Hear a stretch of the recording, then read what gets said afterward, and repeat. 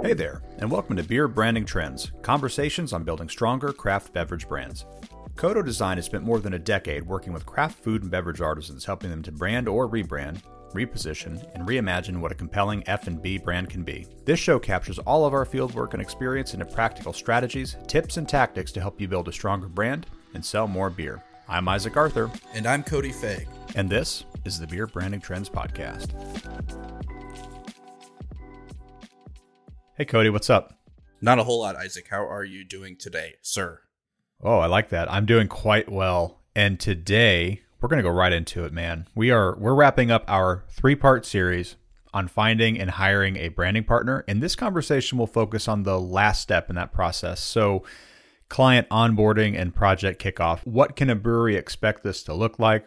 What's needed from them, and how can they ensure a great start to their project? Cody, we try to make these episodes somewhat broad so as to not necessarily focus on Kodo's process so that a wider array of breweries can find them useful, but I think that this conversation will actually be easier if we just focus on Kodo's onboarding process versus him hawing around and trying to make it more generalized, because we have continually refined this process every single project over the last 12 years. So let's pick up right where we left off last week. You've worked through the proposal process and you now have a signed contract. Cody, what is our next move?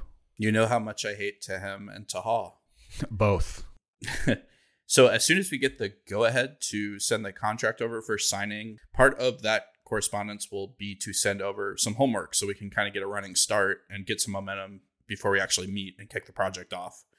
So usually what that looks like, we're sending 2 or 3 pieces of homework, depending on, is it a rebrand? Is it a brewery startup? Is it a packaging project? Is it an identity project? Et cetera, et cetera. So really quickly, to just give an overview of what this homework can look like and just kind of list through the types of things that we look for at the beginning of a project. The very first thing, and probably the most important thing, particularly for a startup or a rebrand, we send art direction homework. Art direction homework is basically us asking you, hey, grab everything you can that looks and feels like where you see this project heading.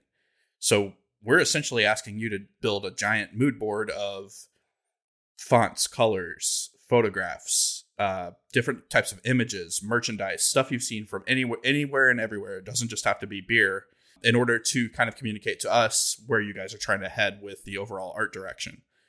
Obviously, we will kind of put our own stamp on this as we work through it, but we find this a really good way to get on the same page at the beginning of a project and start to see the opportunities that our clients are seeing up front. Yeah, what expectations do you have on your side that we need to honor throughout this work? Precisely. We've tried to use words in the past, but you can say something like retro, or you can say something like corporate, or you can say something like clean or modern to 5 different people, and all 5 of those people will picture 5 different things. So we really like to get just concrete examples gathered together and then talk about those with our clients. So that's kind of the first bit of homework we might give you guys. The second, a competitive set audit. And that sounds fancy. It's not terribly fancy. It is a very churched up term, isn't it? It is. It's gussied up for certain. To make us sound smarter than we are, yeah. Right. Essentially what this is, either your sales guy in the truck who goes out to retail shops, or maybe your distributor has these on file, or maybe your marketing person can just run out to some bottle shops where you're carried. All we really want is pictures of the shelves next to your competitors so that we can see who's on the shelves, what are they trying to do. This hopefully keeps us from stepping on anyone's toes in the market in terms of the final product looking too similar. So it's really important for that purpose. But ultimately, this is about optimizing your products and making them stand out as much as we possibly can, given where they're going to sit on the shelf at the point of purchase. Yeah, there are kind of 2 sides to that. There's a overall market lay of the land, which they're obviously major players in across the country if we're talking about here in the States. But then there's also, like you talked about, Cody, maybe just more for the point of our immediate project. What does everything look like? And it's harder and harder to make stuff actually stand out, if you're on shelf next to 275 other breweries. But it is important to look at so we're not directly making something that looks just like something right next to it on the shelf, for sure. Yeah, naturally you would like to avoid that if possible. Mm-hmm. The third bit of homework that we typically give people, and this is very specific to a rebranding project, meaning you've been around with your branding for X amount of years or whatever the amount of time is. This one is called brand audit homework. Essentially what we want here is not just your, production files for packaging or your logo kind of suite, your sort of save out of logo files, although we do want that stuff, but we want any bit of marketing that the brewery has produced at all ever. This can be things like posters for events. It can be things like sales sheets that you've taken to retail shops and distributors. It could be really simple stuff like merch or coasters and things like that. What we want is the biggest view possible that we can get of what your brewery has done in the past, so that we know, hey, they used to do this. Maybe this is an opportunity, or we see this problem kind of happening. What can we do to fix this? Yeah, we've working with folks that are especially like 15, 20 plus years old, generally not uncommon to have gone through some sort of refresh or rebrand in the past as well. So getting that historic strategy documentation, if there was any made, is cool. Looking through all the versions of packaging, that's always really fun and can provide a surprising wealth of stuff to kind of pour through as we're pulling up and figuring out what this should all look like. So yeah, that's a great overview, Cody. Thank you for basically our handshake move forward. You tell us you want to go, we send you homework instantly before we get the contract and everything going. But now let's talk about the actual kickoff. So in addition to that kickoff homework that we've sent, we are onboarding the client. So I'll kind of zip through this because this isn't that compelling, I figure. But, we're giving folks access to a Dropbox folder to house all that homework. We're setting up a Slack channel so that we can quickly communicate. We're getting our teams introduced. There's not much else that needs to be said on that front, probably. So let's revisit. I don't know if we want to overlap too heavily, but let's revisit the internal team conversation. I bring this up now because at this stage, congruently with the kickoff homework, we're working with our clients to get an itinerary together for whom we're interviewing, when we're interviewing folks, and when do all of these conversations need to be wrapped up so that we stay on schedule. So we've already covered the executive team on episode 5, I believe it was. So that'd be like your founder, CEO, COO, sales and marketing folks, in-house designer, CFO, etc. That's the team that will be involved in the day-to-day decision making throughout the process. Obviously, these folks are on the list, but beyond that group, Cody, let's talk about some of the other stakeholders that we want to talk to during a kickoff, during a project kickoff. Absolutely, and we can, even though we've kind of already mentioned this in other contexts, I do want to drill down into it a little bit further. But since we like to grab different aspects of the business and people who kind of have their responsibilities, they have their fingers in different areas of the business just to represent their perspective whenever we're doing a project like this. And we'll start with sales. Really important for sales because they're out on the front lines representing the brewery. And a lot of times they are going to see the problems from a better perspective than pretty much anyone else, just because they're out there in the trenches trying to figure out how to move your beer. Usually the head of sales is going to be on the executive team. But if not, we would definitely want to talk to that person anyway. And this doesn't have to be a head of sales necessarily either. Can be anyone who's out in the field selling beer or stuff.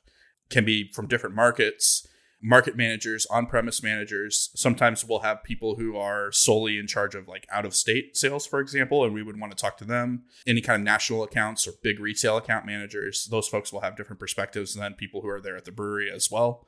The titles shift from brewery to brewery, but that's a good overview of sales and kind of the information we would want to grab from them. Yeah, there's more hierarchy the larger the brewery gets, and you want to make sure you're hitting all the relevant stakeholders you can. So you mentioned market managers. If there's an overarching manager, if there's a manager for a specific state, if there are field folks that are even underneath there, all good people and relevant people to talk to. Next group down from sales would be marketing folks.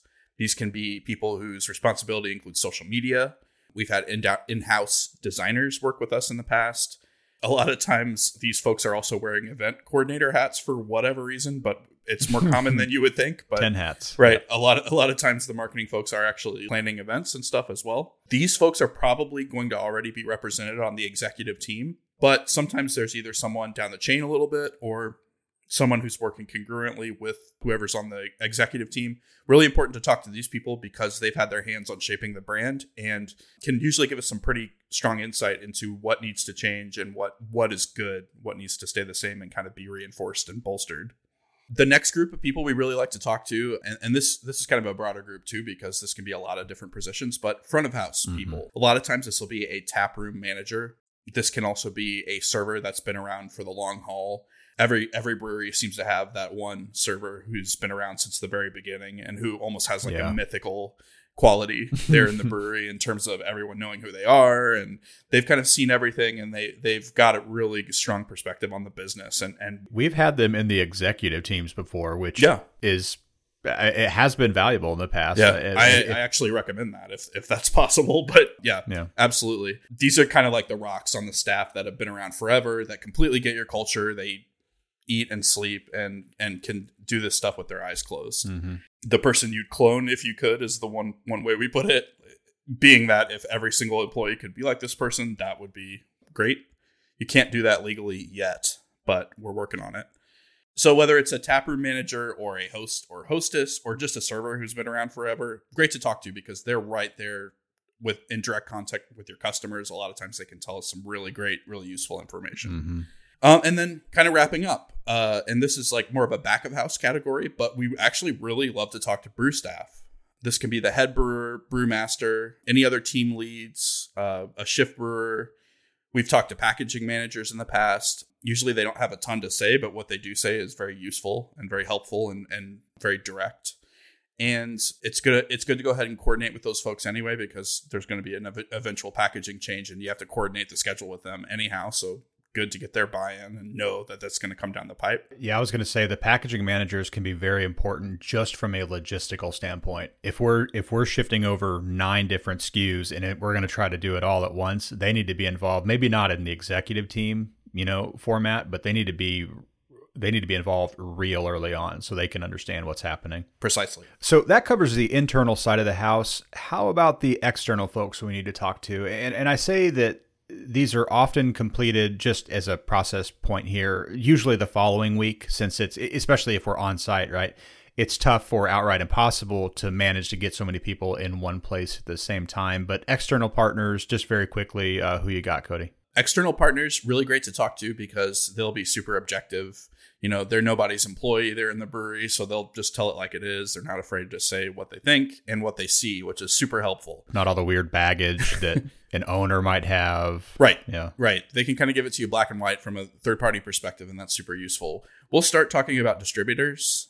And as Isaac mentioned, it can be really tough to get these folks in the same room. For certain projects, we've had the benefit of actually like going to the distributor's headquarters and talking to them there.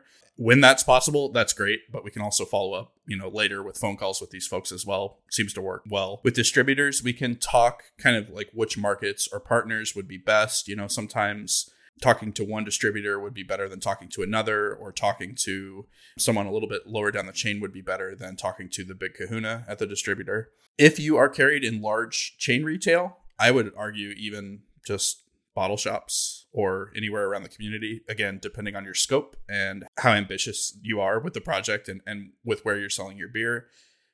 Another really great touch point here, because these folks can kind of see on the front lines how the product is performing in retail and can give us a lot of great insight as far as what needs to change or what's working really well, what people recognize, etc. You might have this person already on the executive team too, if you have an in-house chain salesperson.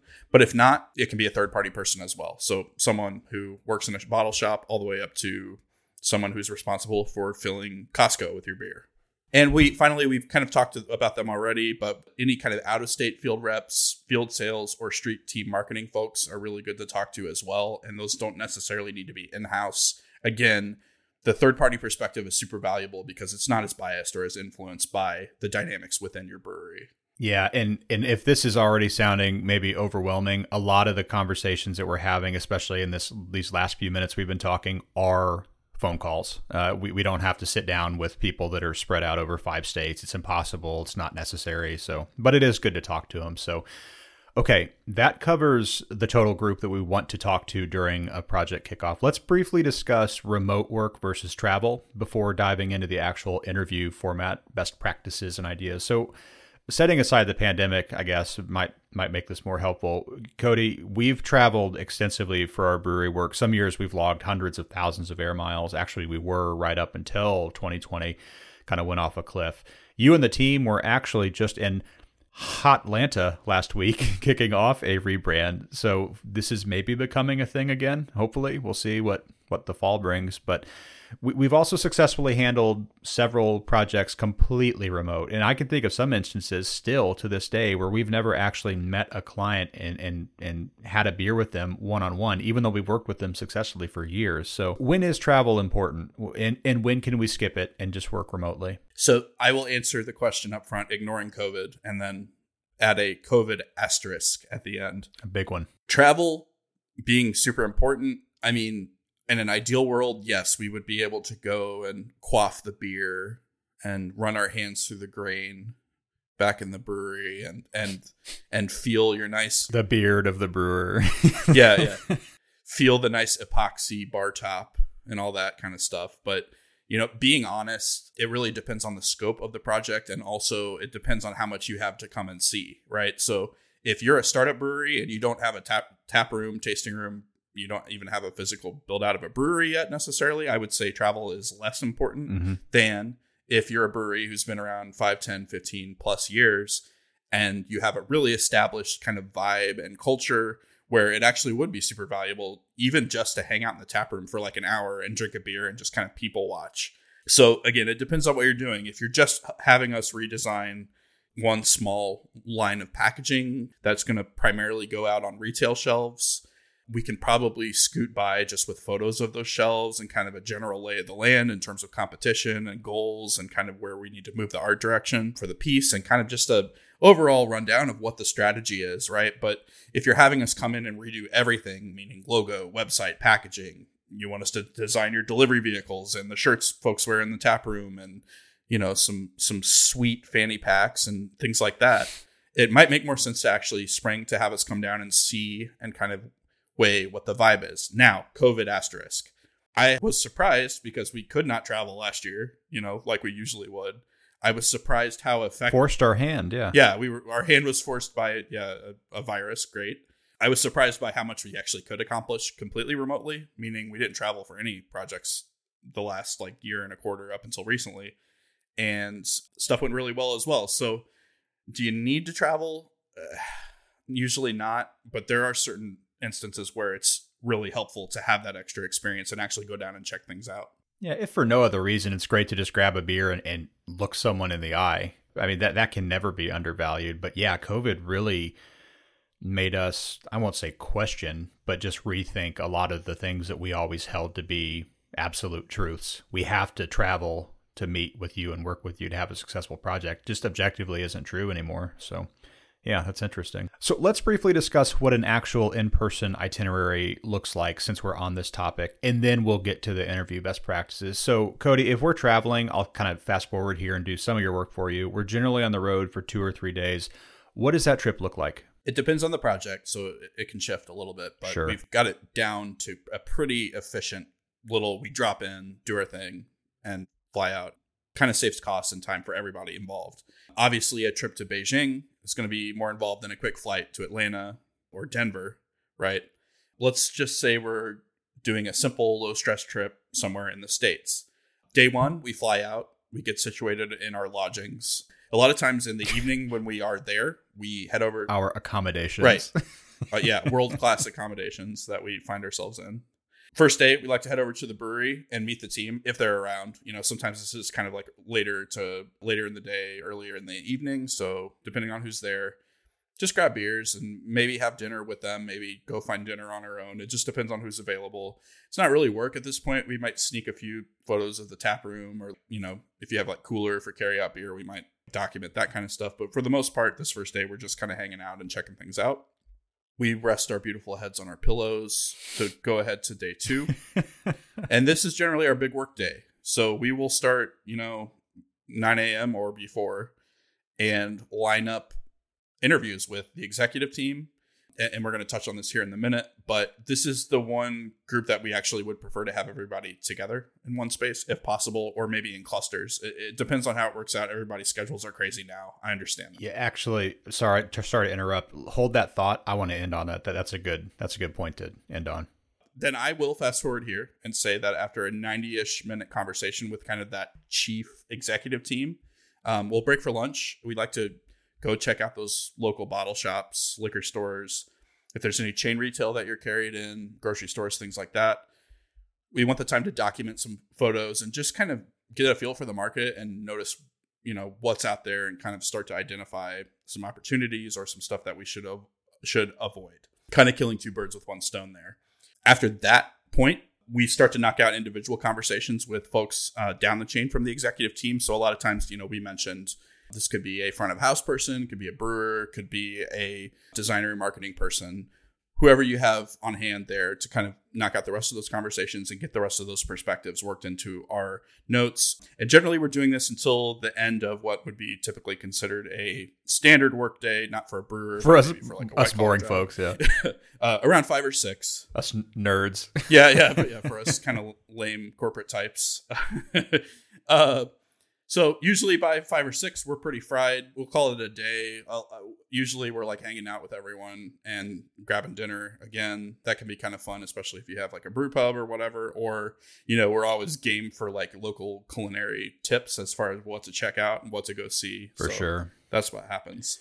Yeah, and just in case we didn't make it clear earlier when we were talking about the kind of pre-project kickoff, all these meetings that you just walked through have been planned ahead of time. So we actually arrive to our, whatever destination, and we have a printed out list. The client does as well, of from 9 to 10:15 tomorrow, we're talking to this person. And it's very, very bulleted. It has to be because we're dropping in. So I just wanted to say that. I'm not sure if we made that clear or not when we were talking about the other folks earlier, but where are we from here? I think that's probably it, right? I mean, that would, I guess we wake up the next day and take off. I mean, unless there's any other folks to talk to, that's usually it. Yeah, if we're lucky, we get to do a little sightseeing. Usually doesn't happen, but sometimes we get to. I mean, generally, if there's any other little straggling interviews to knock out, we'll follow up with those in the next couple of weeks, either with phone call or just like an online conference, whatever it is. But yeah, that's generally what these trips look like.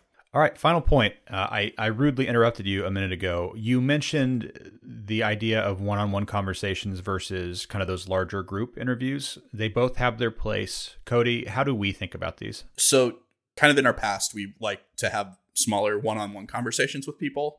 This boils down to group dynamics. If you have everybody sitting around a big board table, automatically you're going to have someone who talks more. You're probably thinking of someone at your brewery right now that is that person. And if you're not, you are that person. Right. Right. Look in the mirror. Take a long, hard look at yourself because you're that person. There's nothing wrong with this. This is just how people are. This is just how social groups work. So there's nothing inherently bad about that. But when you're trying to interview people and basically take down points of data, whether they're quantitative or qualitative, you want to be able to make sure that someone can say exactly what's on their mind, within a reasonable degree, without being bowled over by the sort of social dynamics of the group, and up to and including, hey, that's my boss sitting right there, and I have something that could be interpreted as kind of critical. I don't want to say it in front of him. Yeah. So that's good. We mentioned we like to talk to the executive team together, and I think the reason for this is just to make sure that everyone's kind of on the same page, and just to get a general feel for the group dynamic as well. But that's kind of how we think about it generally. At the end of this, we'll have a ton of points that we go through because we talk to people individually. We'll be able to kind of notice the patterns that rise out of those. And so that's generally how we like to tackle interviews to get what we need to make the project successful. Yeah. And the only thing I'll add is sometimes from a smaller group conversation, let's say with the executive team, we found it valuable to kind of pull one person out and say, hey, can we talk for 45 minutes next week? I want to bend your ear about this certain thing you talked about. So we're just in pure research mode at this point. We're trying to get as much input and data as we can get so that we can then pour through that and have a good variety of opinions to sort through as we start to frame the brand strategies. So I think that's everything, Cody. This has been great. Is that it? I don't think we have anything else to talk about. No, the only other note I'll say is sometimes we'll say, hey, is it cool if I email you later? Because we're going to have a process of going back through our notes when we get home. I don't know about you, but sometimes I write something down and then I look at it later and I'm like, what on earth does that mean? Either because my handwriting's bad or because I have a weird way of thinking sometimes. So sometimes it's really nice to be able to follow up, like even just over email with like, hey, can I clarify this? Because I don't know if I quite understand it. But other than that, yeah, that sews it up. Yeah, I agree. I think we're good to go. Cody, thank you. This has been a riveting conversation, and I'll catch up with you next week to discuss maybe another episode that kind of tacks onto this series. I'm still trying to figure that out, but we'll see you next week. See you, Isaac. Thanks for listening to Beer Branding Trends. If you like what we're doing here, if you find this valuable, please rate and review us over on iTunes. And head over to beerbrandingtrends.com to join more than 5,000 subscribers who receive our monthly email newsletter covering strategy, currents, and actionable advice from Kodo Design, a branding firm on the front lines of beer and beverage branding. Take care. We'll catch back up with you soon.